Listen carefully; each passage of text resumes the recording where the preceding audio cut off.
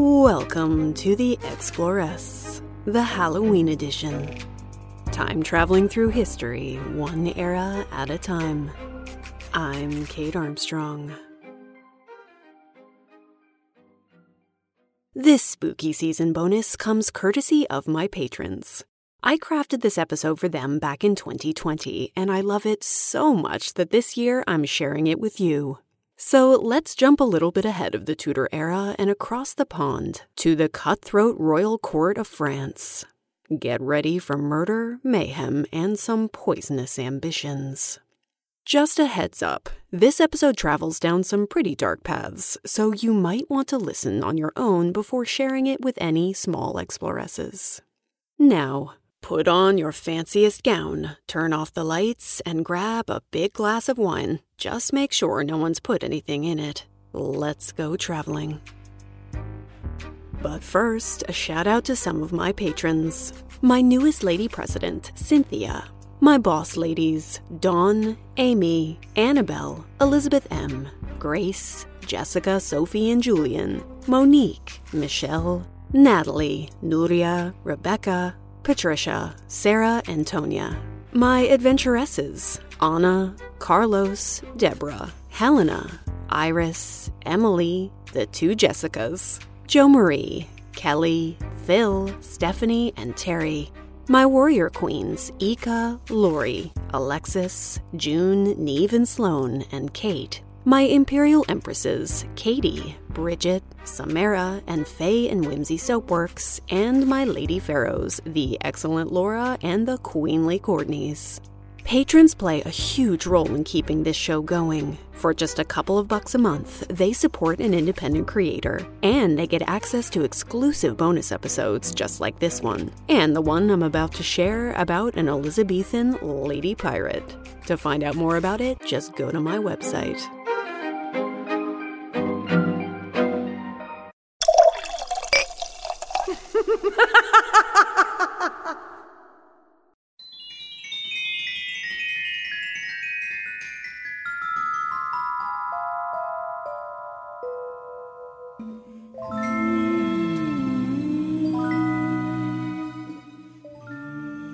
It's a stifling day in Paris, 1676. A woman is being led down a cobbled street. She's a small thing, almost dainty, hands bound and feet bare. One might almost feel sorry for her seeing her led to her death. But the crowd is a seething mass of malice. They sneer at her, spit at her feet like a curse. "She poisoned her father and brothers," they whisper, and that's true. "She honed her poisons by going to hospitals, feeding her concoctions to the sick and the poor." Untrue, but still. A noose dangles limply around her neck. She's going to be beheaded, not hung. But this is meant as a symbol and a reminder. Here walks a sorceress who committed heinous crimes. Before the sentencing, they tortured the Marquis de Brinvilliers. They bent her over a wheel, put a funnel in her mouth, and poured water down her throat, wringing out confessions between each painful gasp.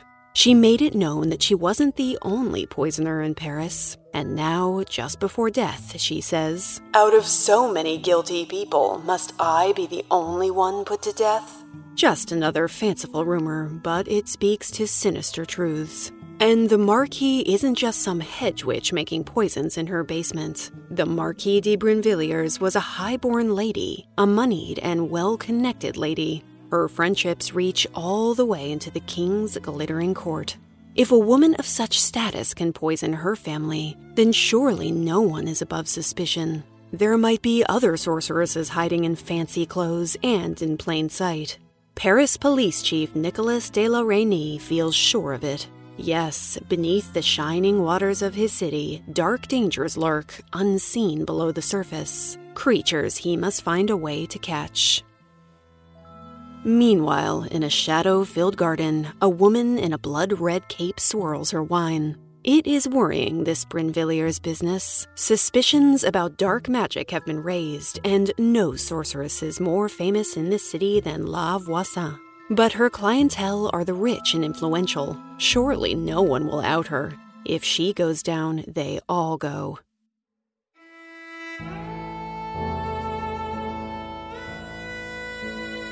Up at the Louvre, the king's official mistress powders her cheeks. François Athanase de Rochechouart, Marquis de Montespan, has been Louis XIV's lover for almost a decade, giving him several children, reveling in his rapt attention, whispering always in his ear. She's married to another man, but no matter. It's not like he can deny his king what he wants. She drips in jewels and has 20 sumptuous rooms, where the queen has only 11. There have been many rivals for the Sun King's affections, but none have been able to best her. In this viper's nest of games and intrigue, she has won every hand she's played. This is the year that a courtier will say that Athanase has never looked better, and that the court has never been so agreeable. But Athanase can never rest easy. To lose the king's love would be to lose everything she has worked for, and she is not as young as she was.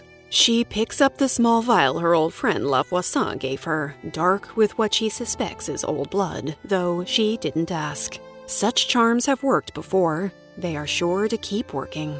And there is no price she wouldn't pay for greatness, not even if that payment is in blood.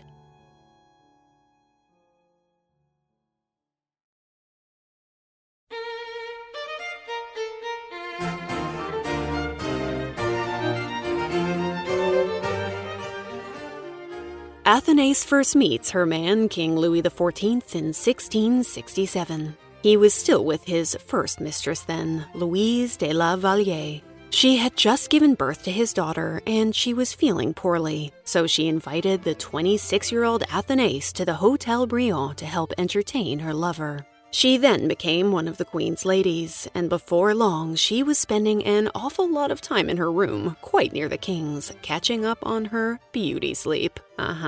Something tells me that's not all she was catching. Louise's star fell, Athanase's star rose, and as per usual, the Queen had to zip her lips and deal with it.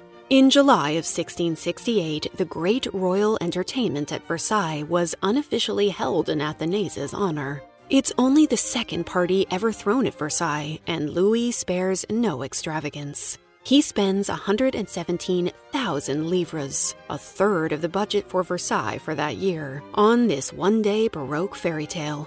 Imagine the king unveiling his latest innovation, the Dragon Fountain with its water jet spewing up to 27 meters, tea in the Star Grove bursting with sumptuous buffets, a play put on by Molière illuminated by 32 crystal lamps, another banquet, a lavish fireworks display.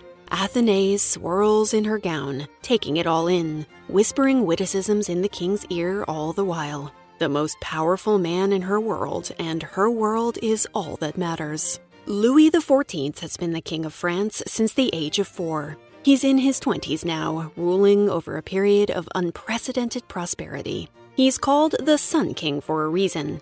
He centralized monarchical power in France, turning his country into a leading light in Europe, a place rich in dazzling finery, innovation, and art. He is the sun around which all of France's most ambitious cluster, desperate to bask in a bit of his light. He lives in many fine palaces, from the Tuileries Palace to the Louvre, but his real passion project is Versailles. Starting in 1661, he transformed it from a relatively small hunting lodge into one of the most magnificent palaces in the Western world. Though he won't move his government and court here until 1682, he spends as much of his time there as possible, and that means so does his court. This is where Athanase spends most of her time. Life in Versailles is grand and opulent, but in an era before reliable plumbing, it's also host to a surprising amount of human waste. These huge palaces don't exactly give one an easy place to take care of business. One man wrote that he discovered behind the staircases at the Louvre were masses of excrement. One smells 1,000 unbearable stenches caused by calls of nature. In 1702, a duchess will complain about men not caring much about what golden pillar they might take their golden shower on. The people stationed in the galleries in front of your room piss in all the corners, she wrote. It is impossible to leave one's room without seeing someone pissing. It doesn't help that the king's palaces are always mobbed with courtiers, making it impossible to discreetly and properly clean. So now you know that Versailles in its heyday probably smells like heavy perfume, flowers, and Feces? In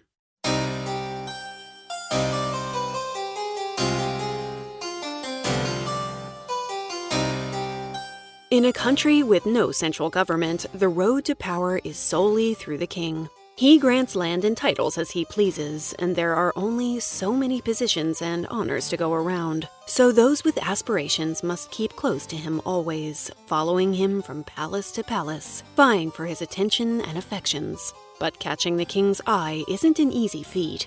At Versailles, you might have anywhere from 3,000 to 10,000 people there day by day. Many are nobility, alert to every opportunity to get into Louis's good graces. If they are constant and stick to the never-ending rules of stifling etiquette, they might succeed. But there are so many rules. Who can address whom and when, how to move your hands, even what kind of chair you're allowed to sit in. There's a kind of folding stool that the king sometimes lets his favorite lady sit in his presence, and it's caused several ladies to come to actual blows. And you'll never find the king alone.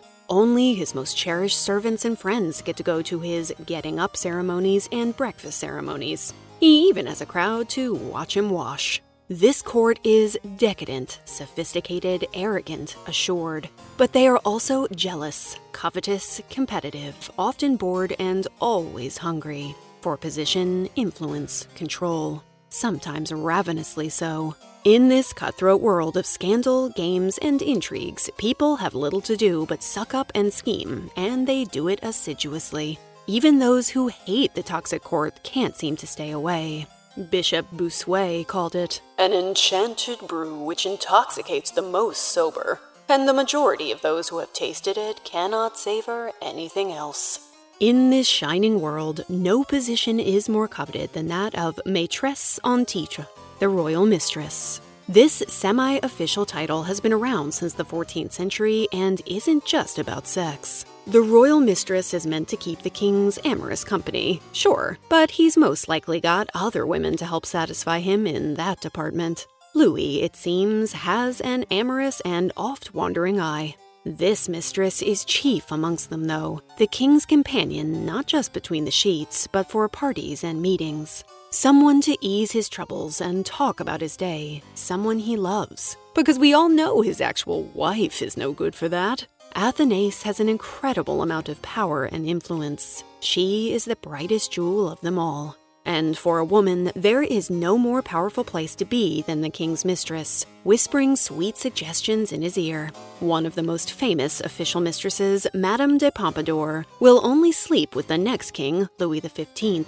for the first several years of their relationship. After that, she will serve as one of his chief advisors. Men go to her while she puts on her makeup and ask for help with political matters. Athénée, a lover of gambling and with a passionate wit, holds those keys for years. She's smart, charming, and alluring, with a sense of humor that can be a little cutting. One woman said, "One was never bored with her." Another courtier said, "It was enchanting to hear her." She has to be enchanting to hold the king's attention. Louis, it seems, has the sexual appetite of a young stallion on Viagra.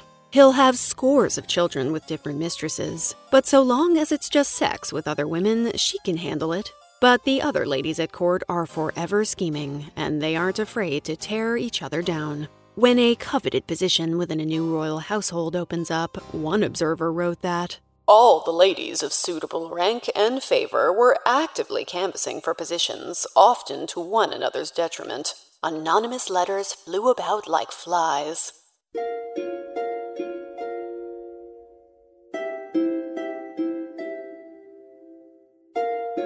It's 1678, 2 years after the Marquis de Brinvilliers' beheading.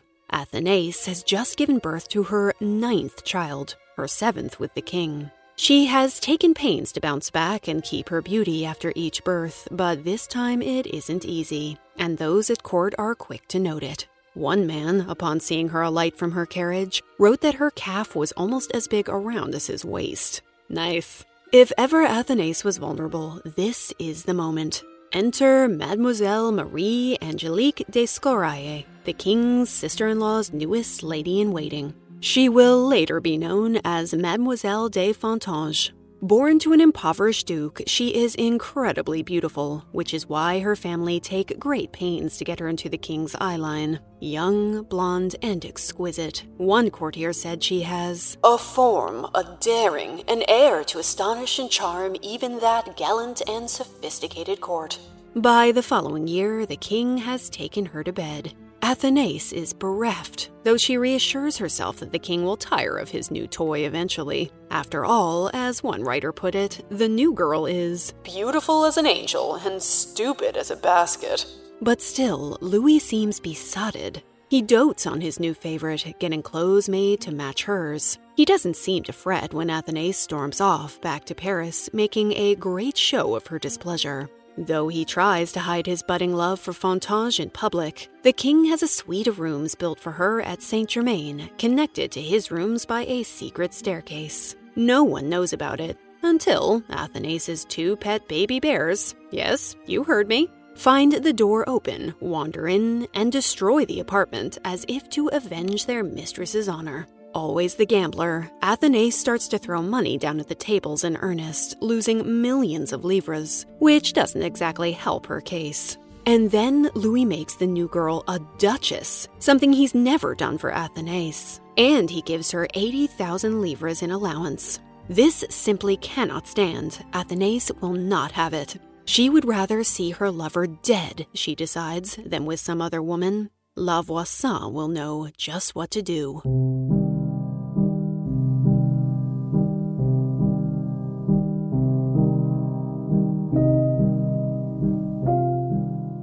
Born Catherine de Chaise around 1640, the woman who will become known as La Voisin married a man named Antoine, a jewelry shop owner. When his businesses failed, Catherine decided to take her growing family's fortunes into her own hands. She had skills that she felt sure she could turn into an income, some medical knowledge which she used to work as a midwife, practicing both births and abortions. And though the origins of her career in witchcraft are shady, she also grows a reputation for her fortune-telling. To further her craft, she studies medicine and physiology, learning how to read people's body language, their faces, their hands. She can look into the lines of you and see your future, but she can also help you shape that future to your liking. It isn't blasphemous, she assures her clients. Her talents were gifted to her by God himself when she was only 9 years old.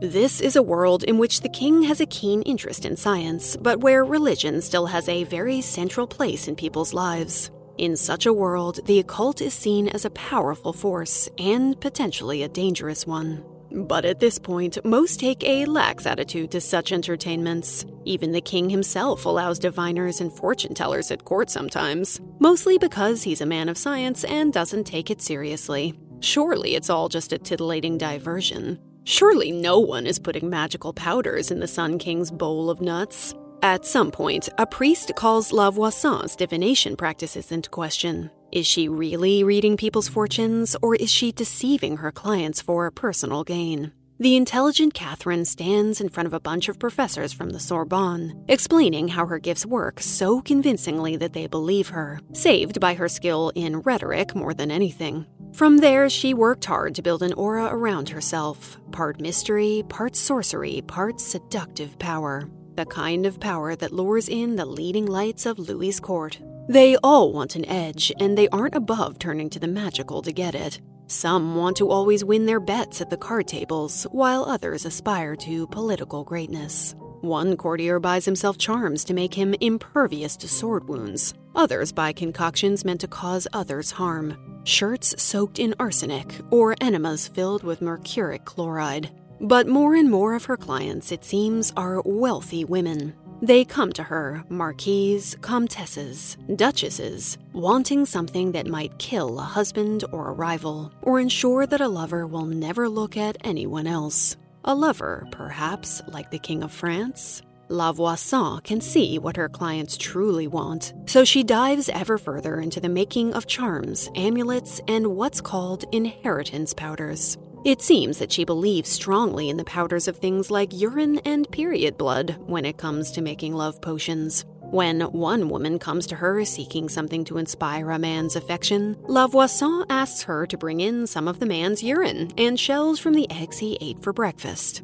How much do you want to bet that he'll be eating those things again by dinner? The ingredients for these concoctions read like an outtake from Hocus Pocus. Desiccated toad, the teeth of moles, the fingertips of a hanged man, Spanish fly, iron filings, human blood, the remains of mummies. Tasty. And then she takes her final step into the shadows, adding the infamous Black Mass to her repertoire. She lies down, her body serving as a living altar for spirits to act on. There are stories of babies being killed during these rituals, their blood spilled onto the living altar and captured in vials for use in potions. Lavoisin throws lavish, much-coveted parties in her courtyard garden for her clients. She invests in her image, spending 1,500 livres on a crimson velvet robe threaded all over with beautiful golden eagles. This enterprising divineress is flying high, making a new name for herself and a powerful one.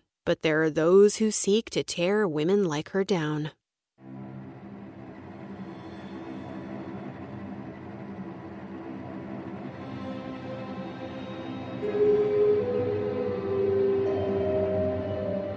In 1677, Police Chief Nicolas de la Reynie had begun his hunt for the magical underworld he felt sure lay under Paris's surface. That's how he came upon 36-year-old divineress and fortune-teller Magdalene de la Grange. She wrote to a prominent marquis from her prison cell, where she awaited trial, saying that she had important information about a plot against the king. So Louis ordered her taken to the Bastille, where she could be questioned by la Reynie. She gives few concrete details, but enough to make it clear how much sorcery is being practiced in Paris. He follows the thread through his city's darkest alleys and its secretest dens. It's not just a thread, he realizes, but a web. The more he tugs, the more threads appear before him. By 1679, a commission is created to interrogate those arrested. They hold their sessions at the Arsenal, lit by torches, in what is called the burning chamber.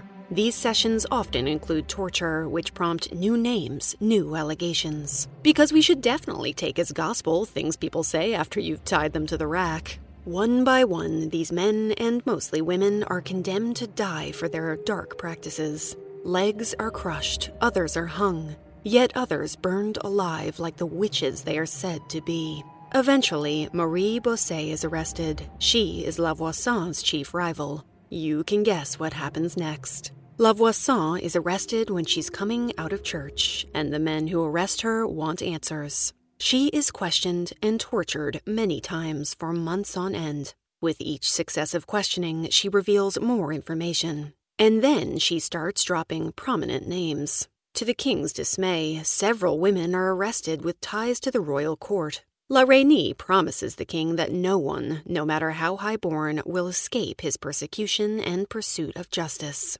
As the affair of the poisons unfolds, it comes to the fore that several women used magical means to try and poison the king's first mistress, Louise. It seems that magic has been lurking in the shadows of Versailles, even under all that glitter, for many, many years. Lavoisin is executed in 1680. It's the same year that a once dazzling Fontange seems to take a strange turn. She's grown puffy and ill, and ever since her recent miscarriage, she seems to forever be seeping blood from between her legs. No one can cure her. The king is most certainly turned off by her. And then, as the affair continues to heat up, another witness comes forward. Her name is Marguerite, Lavoisin's daughter, and she drops a shocking bombshell. That before she died, Lavoisin was long in Athénée de Montespan's employ, and she may be the reason for Fontange's decline.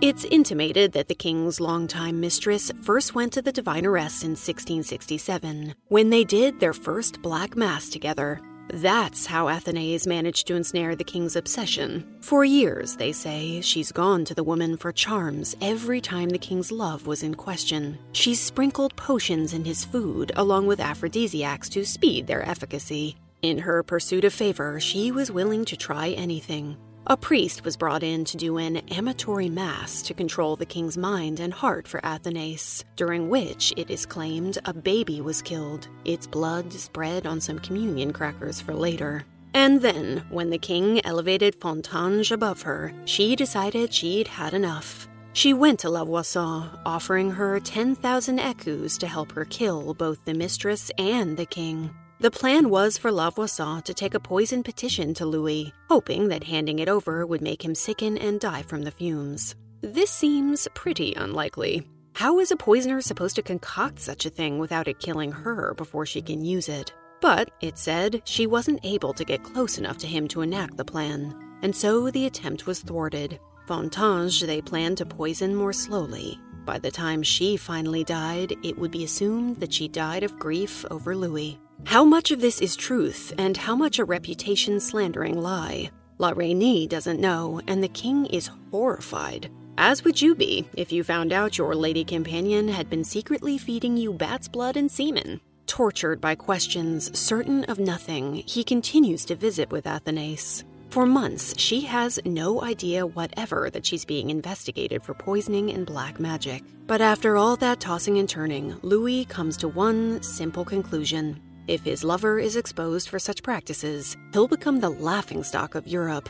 And so he has all allegations of Athanase swept away, burned and buried. We don't know if it's because he believes them and wants them hidden to protect himself, or if he thinks they're all made up to discredit her. But with Fontange in a sorry state, the mood at court is paranoid. Almost no one trusted his friends anymore, Primi Visconti reported of the court. As soon as someone fell ill from having eaten too much, he believed he had been poisoned. In 1681, Mademoiselle Fontange finally dies of her ailments. She is only 19. Later, whispers will circulate that Athanase is the one who killed her. Louis might be worried about that too, because he declares he doesn't want an autopsy performed. Her family disagrees and gets one done anyway. They find no evidence of poison in her stomach, only lungs filled with pus. Modern evidence suggests that she might have had some placenta left inside her from the birth, which caused an infection. Not a pleasant way to spend your final days. In the course of the affair of the poisons, more women are arrested and questioned, some of them held on only the loosest of charges and evidence for years and years. The last head to roll over it won't be until 1724. Athanase de Montespan will live on at court, the allegations about her all silenced. Were any of them true to begin with? It's hard to say, but it doesn't seem hard to believe that to keep the king's love, she was willing to go to extraordinary lengths, because she's seen firsthand what happens when you don't. But in this, no potion can save her. She will never spend time in the king's bed again.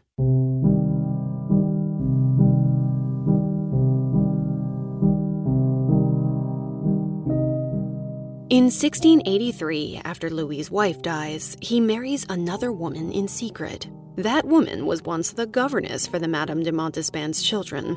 That potion's gotta sting Athanase going down. She fades, slowly but surely, from the king's dazzling spotlight, so she turns her efforts and money to charitable causes and abbeys. And then, in 1707, she falls suddenly ill, and the emetic someone gives her only makes it worse. Lying in bed, lights on all around her, she always has been afraid of the dark. She confesses her sins to the friends all around her, including any scandals she may have caused. But the biggest scandal of all was kept from public knowledge throughout her lifetime. She may never have known how close she came to the gallows. But the most haunting part of this story is the witch hunt that unfolded with the king's permission. The numerous women who were tortured, beaten, imprisoned, and killed. Some, like Brinvilliers, might very well have been guilty of the crimes they were accused of. But others, it seems, were guilty of nothing more than trying to make the most of the Sun King's court and its penchant for potions full of ground-up toads.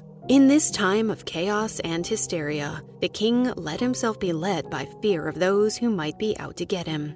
As author Anne Somerset says in her book on the affair, the king had sought to rid the realm of poisoners, but in reality, it was his mind that was poisoned. Confessions under torture became evidence, the kind that women could be hung on, and many were.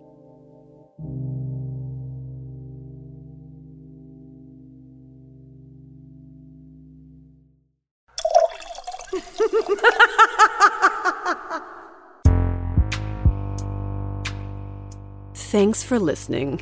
There are lots of ways to support the Exploress. Tell a friend about the show, leave a review wherever you listen, or send me an email telling me what you love best about the show. You can find show notes for this episode at my website, theexploresspodcast.com, along with a transcript, some fun images, and a link or two. You can find me on Instagram at The Exploress Podcast and occasionally on Facebook and Twitter at The Exploress Pod. Until next time.